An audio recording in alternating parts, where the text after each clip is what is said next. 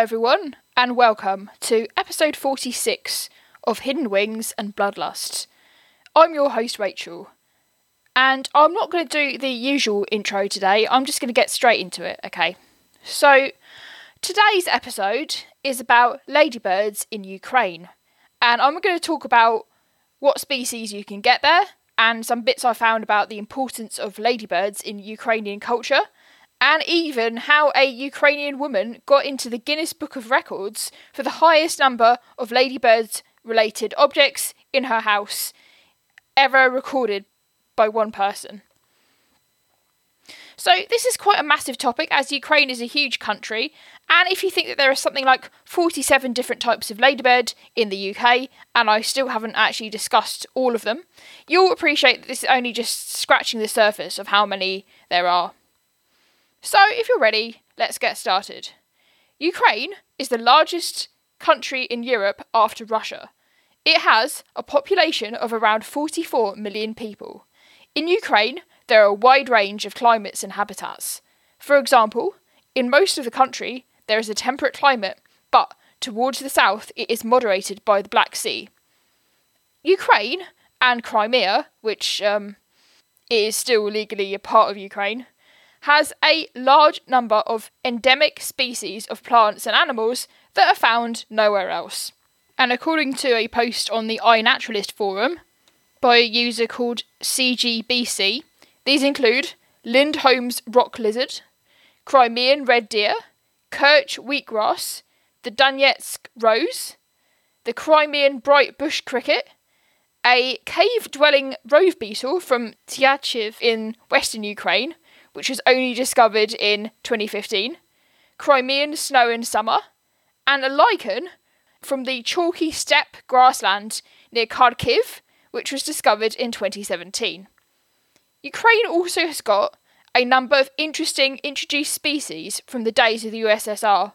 For example, there is Bogdanov's thin-toed gecko, which has got a very, very small range in Uzbekistan, and it actually lives on the concrete in the city centre of Odessa, and it lives on concrete because there are no other suitable rocks nearby, so concrete is the best habitat for it.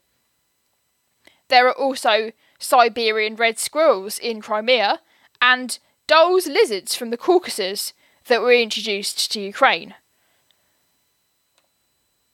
So, with all of this biodiversity, it is no surprise that there are a lot of different types of ladybirds in Ukraine as well.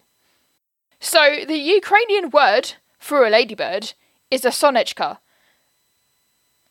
which is similar to the word for sun, which is solnце, in both Russian and Ukrainian.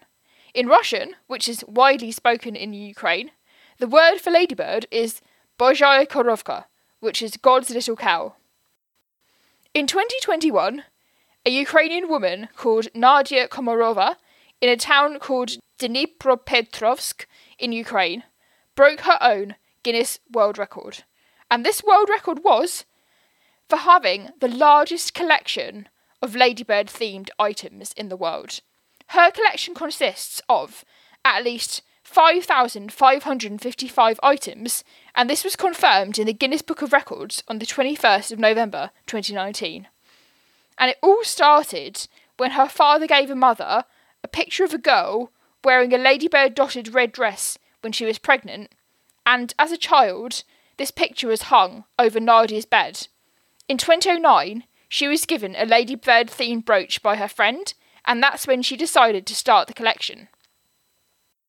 Nadia even has got a ladybird-shaped mobile phone, which is pretty amazing, and a ladybird coin from the Republic of the Congo, which is sent to her by a fan and features a ladybird sitting on a clover leaf.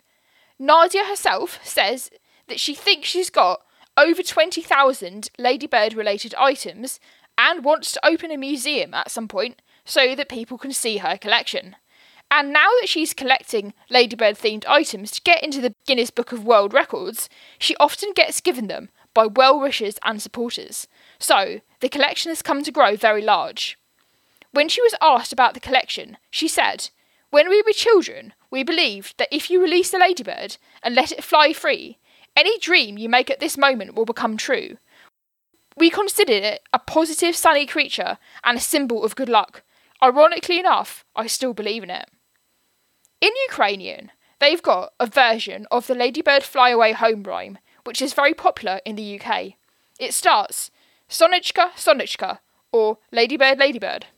In Ukraine, different regional dialects have different words for ladybirds. For example, this rhyme can also be said using the word Bedrik Bedrik, which, according to Google, translates as hippopotamus, and it's also used as a word for a ladybird.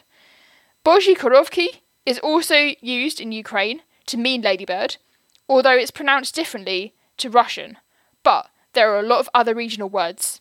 These include Bezdrik, Zozolka, which apparently also means cuckoo, Suniko, Vedrik, Sviata Korovka, Boża Mati, Verbochka, Katarinka, Petrik, Ryabienki Veprik, Bobruna, Borushok, Brushka, Zolota Kozolka, Kavalik, Babochka, Zuchik, apparently that just means a beetle, Zhidoika, Vidmochka, Vorozhka, Dolya, Chizik, Zvedrik Bedrik, Chinchik Petrik, Petrik Bratyek, Sonechka Ronechka, Dosh Pochoda.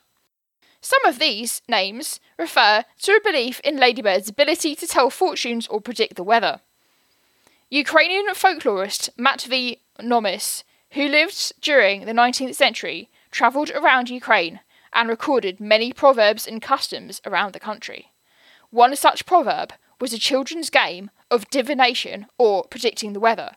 He said, quote, "As the clouds begin to rise, the children, having caught the sun, i.e. the ladybird, pass it from hand to hand, saying the words to a Sonechka Sonechka rhyme. If it takes off and flies away, it will be sunny, and if it only spreads its wings and doesn't leave the hand, it will be cloudy again." Throughout Ukraine, there are a number of lyrics to the Ladybird Ladybird rhyme, which are popular regionally. For example, in the Poltava region, the lyrics are, according to Google Translate, "Fly, fly, ladybird, on grandfather's field, on grandmother's potion, to our backyard." In the Kherson region, the lyrics are, "Ladybird, ladybird, fly out the window, there are your children. They're drinking honey, but they don't give it to you." And in Ukraine, this rhyme is said to have a pagan origin and could even predate Christianity. So, somewhat disturbingly, a version of this rhyme was recorded which went like this, referring to some of the wars that have happened in Ukrainian history. And I mention this rhyme not to endorse the message, but just for illustrative purposes. It goes like this. "Ladybird, ladybird, look out the window, because the Tartars are coming, and you'll be killed, and your children will be taken away." There are also Shedriki, which are Ukrainian folk songs, a little bit like Christmas carols, sort of sung around Christmas and New Year, and some of these Shedriki also mention ladybirds. And one of the lyrics goes like this.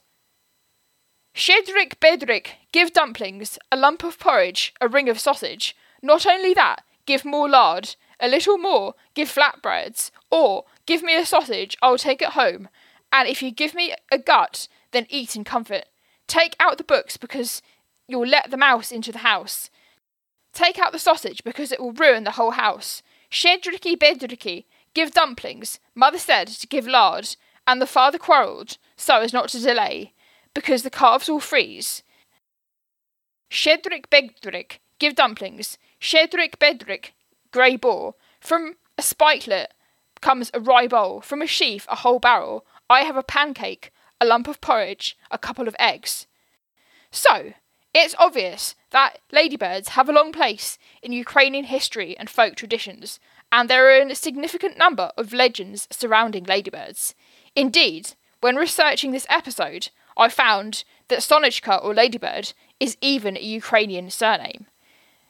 In Crimea, which is now part of Russia of course, but is still considered as part of the Ukrainian territory, there is a guest house called Sonechka. Ukraine is a very agricultural country. In fact, it is one of the largest producers of grain in the world, if not the largest. Countries all over the world rely on the food that is exported from Ukraine, and this grain is often the target of pests such as aphids and mites.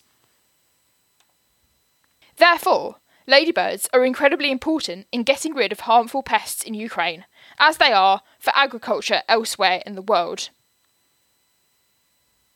Now, if you listened to episodes 39 and 40 on 1976, you might remember that I talked about the phenomenon of ladybug wash-ups that happened when ladybirds washed up near rivers and seas, and if not, then please go back and listen to it.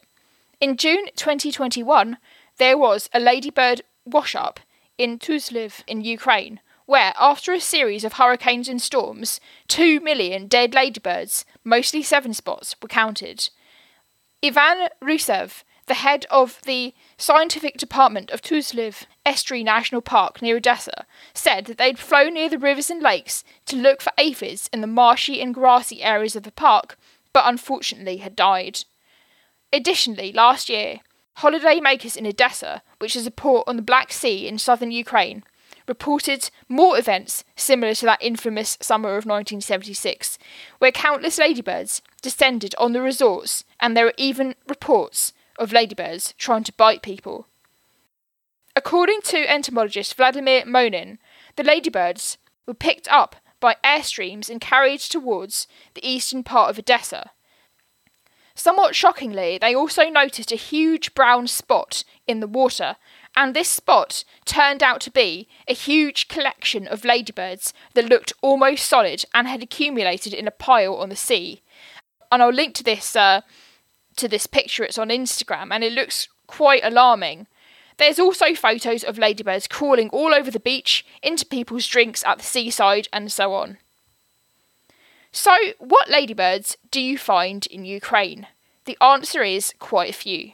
Although it's difficult to find a definitive list of species, according to the PESI portal, which is the Pan-European Species Directorate infrastructure, about 84 different species of ladybird have been recorded in Ukraine, and 80 of those have been definitively found, and about 4 of those are kind of like recorded as doubtful, so it's 80 confirmed species, and the other 4 have been found, but it's not known like if they're established or not. So, the most recorded ladybird in Ukraine is the Harlequin ladybird, and the second most recorded is the 7-spot. It also has quite a lot that we don't have. And the website iNaturalist.org has a page, which I'll link to in the show notes, where people in Ukraine can upload their ladybird finds, and so far they've photographed 47 different species of ladybird. Most of these are ladybirds that are familiar to UK listeners. Some of them are less common, but are found in the UK. So, for example, you can find the 2-spot, the 7-spot, the Harlequin ladybird, the 16-spot, the 22-spot, and more, all over Ukraine. And similar issues with the Harlequin ladybird and its impact on biodiversity and species such as the 2-spot, due to its characteristics as an invasive species, have happened in Ukraine, just like they have in other parts of Europe. It has become one of the most common ladybirds within a few years. You can also find lesser known ladybirds, such as the 5-spot and the 18-spot, which I will talk about in an upcoming episode. In Ukrainian, the 7-spot ladybird is called Sonnechka semikrapkovia. The 2-spot is called Sonnechka dvokrapkovia. I hope I've got the pronunciations right for both of those. So, let's talk about a few of them that we haven't discussed on the show yet. For example, there is Paraxycomus nigromaculatus, or the flashlight shield ladybird. I couldn't find its name in Ukrainian, but I did find it in Norwegian, which is Lyngmarahorne, as it's also found in Norway. This ladybird is almost completely black, apart from 2 reddish-brown cheeks by the side of the pronotum. You can find it in Central and Western Europe. It's been found a few times in the UK, but has never really established itself as a species. And I'm sure you will not be surprised that it eats aphids and scale insects. Let's look at another ladybird, found in Ukraine, but not found in the UK. This ladybird is called Coccinula quattordecimopustulata. It's 3 to 4 millimetres long and has a total of 14 bright yellow spots on a black background. Again, it's a predatory ladybird that eats aphids, and you can find these aphids in meadows and grasslands, which Ukraine has got a lot of. I couldn't find the Ukrainian name of the ladybird, but in Norwegian again it's called Engmarahorna. Another ladybird that you can find in Ukraine is Hippodamia notata, or the notated ladybird. It's a very variable ladybird, and spot patterns can vary a lot. It's related to the Adonis ladybird, which gives it a sort of oval shape, rather than the more rounded shape of, say, a harlequin or a seven-spot. The colour of its elytra ranges from yellow to red, and it can have around 11 spots, which are often merged. It has a line going part way down the middle of the ladybird, and then the line stops sort of maybe like a quarter of the way up and turns into a huge spot. There's a white ridge going round its pronotum and a very thin white line at the top of its wing cases, and again it lives in grassland and eats aphids. Next, we've got Boulia lichachovi. This ladybird is interesting because, according to a study in Pakistan, it primarily eats plants and pollen, but it also eats aphids. It is a grey or yellowish colour usually, although it's polymorphic and sometimes these ladybirds can be completely black. But they also come in a red or pinkish colour. It can have up to 19 black spots, which are often merged, and the pronotum is white. It is often found on young apple trees and can also drink clematis nectar, among other things. One other ladybird you can find in Ukraine is Oenopia conglobata. This is a very common ladybird in Europe, but not in the UK. On the iNaturalist website, it's referred to as the poplar ladybird. I have mentioned it before on the show, on the episode of Oenopia shercuhensis, which is a close relative of. If you remember, you can tell them apart because Oenopia shercuhensis has 2 spots and it's got an orangey colour, as well as differences within the genitalia.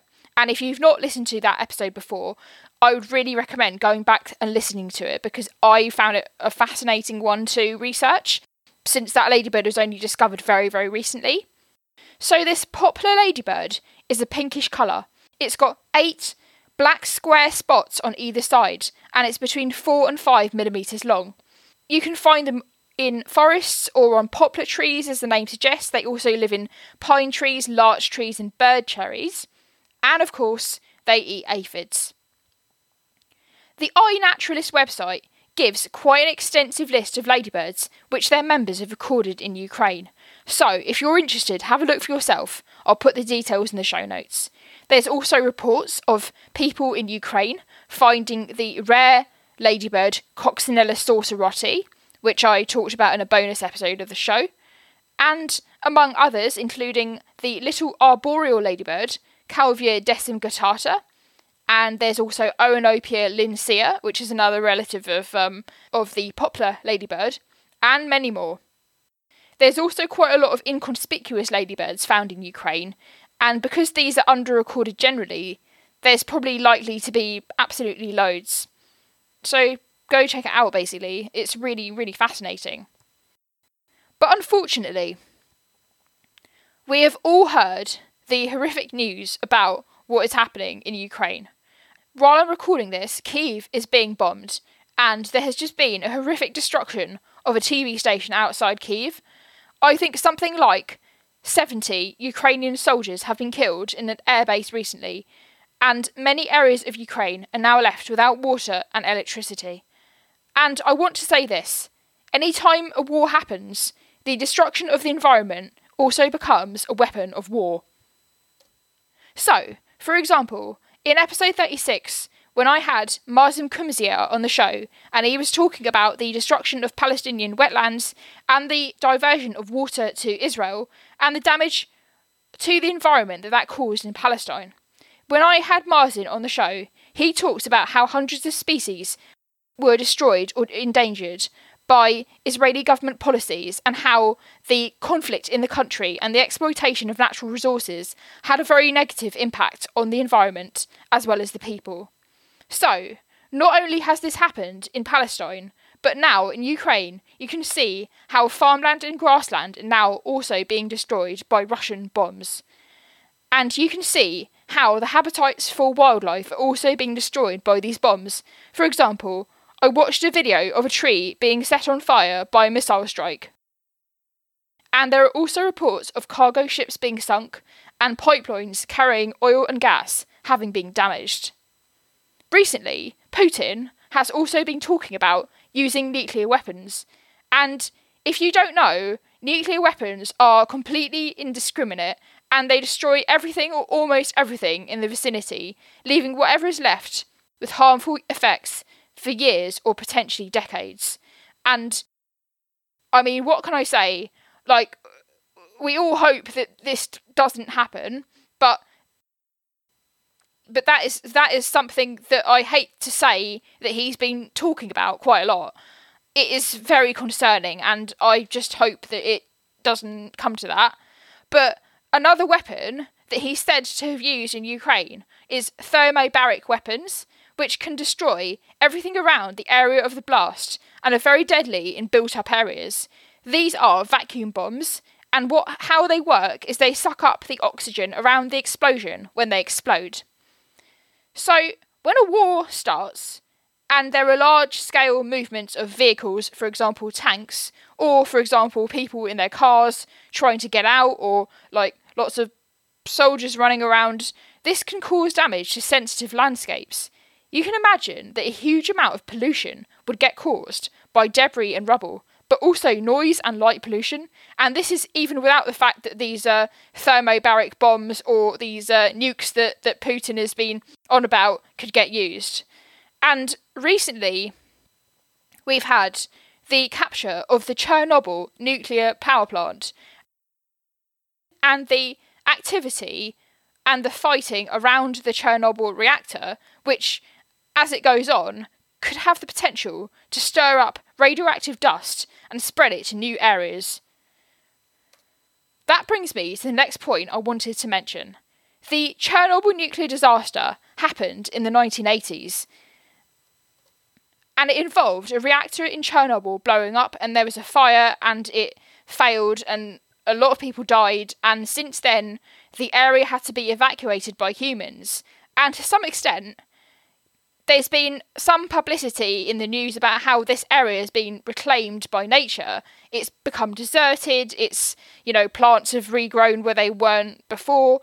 But the problem is, while I don't know the effects on ladybirds specifically, the radiation released by Chernobyl did actually have an effect on some insect populations, such as leaf bugs. And there's even a Swiss activist, Cornelia Hesse-Honegger, who has made paintings of deformed leaf bugs, which she found in the vicinity of Chernobyl, which were affected by the radiation.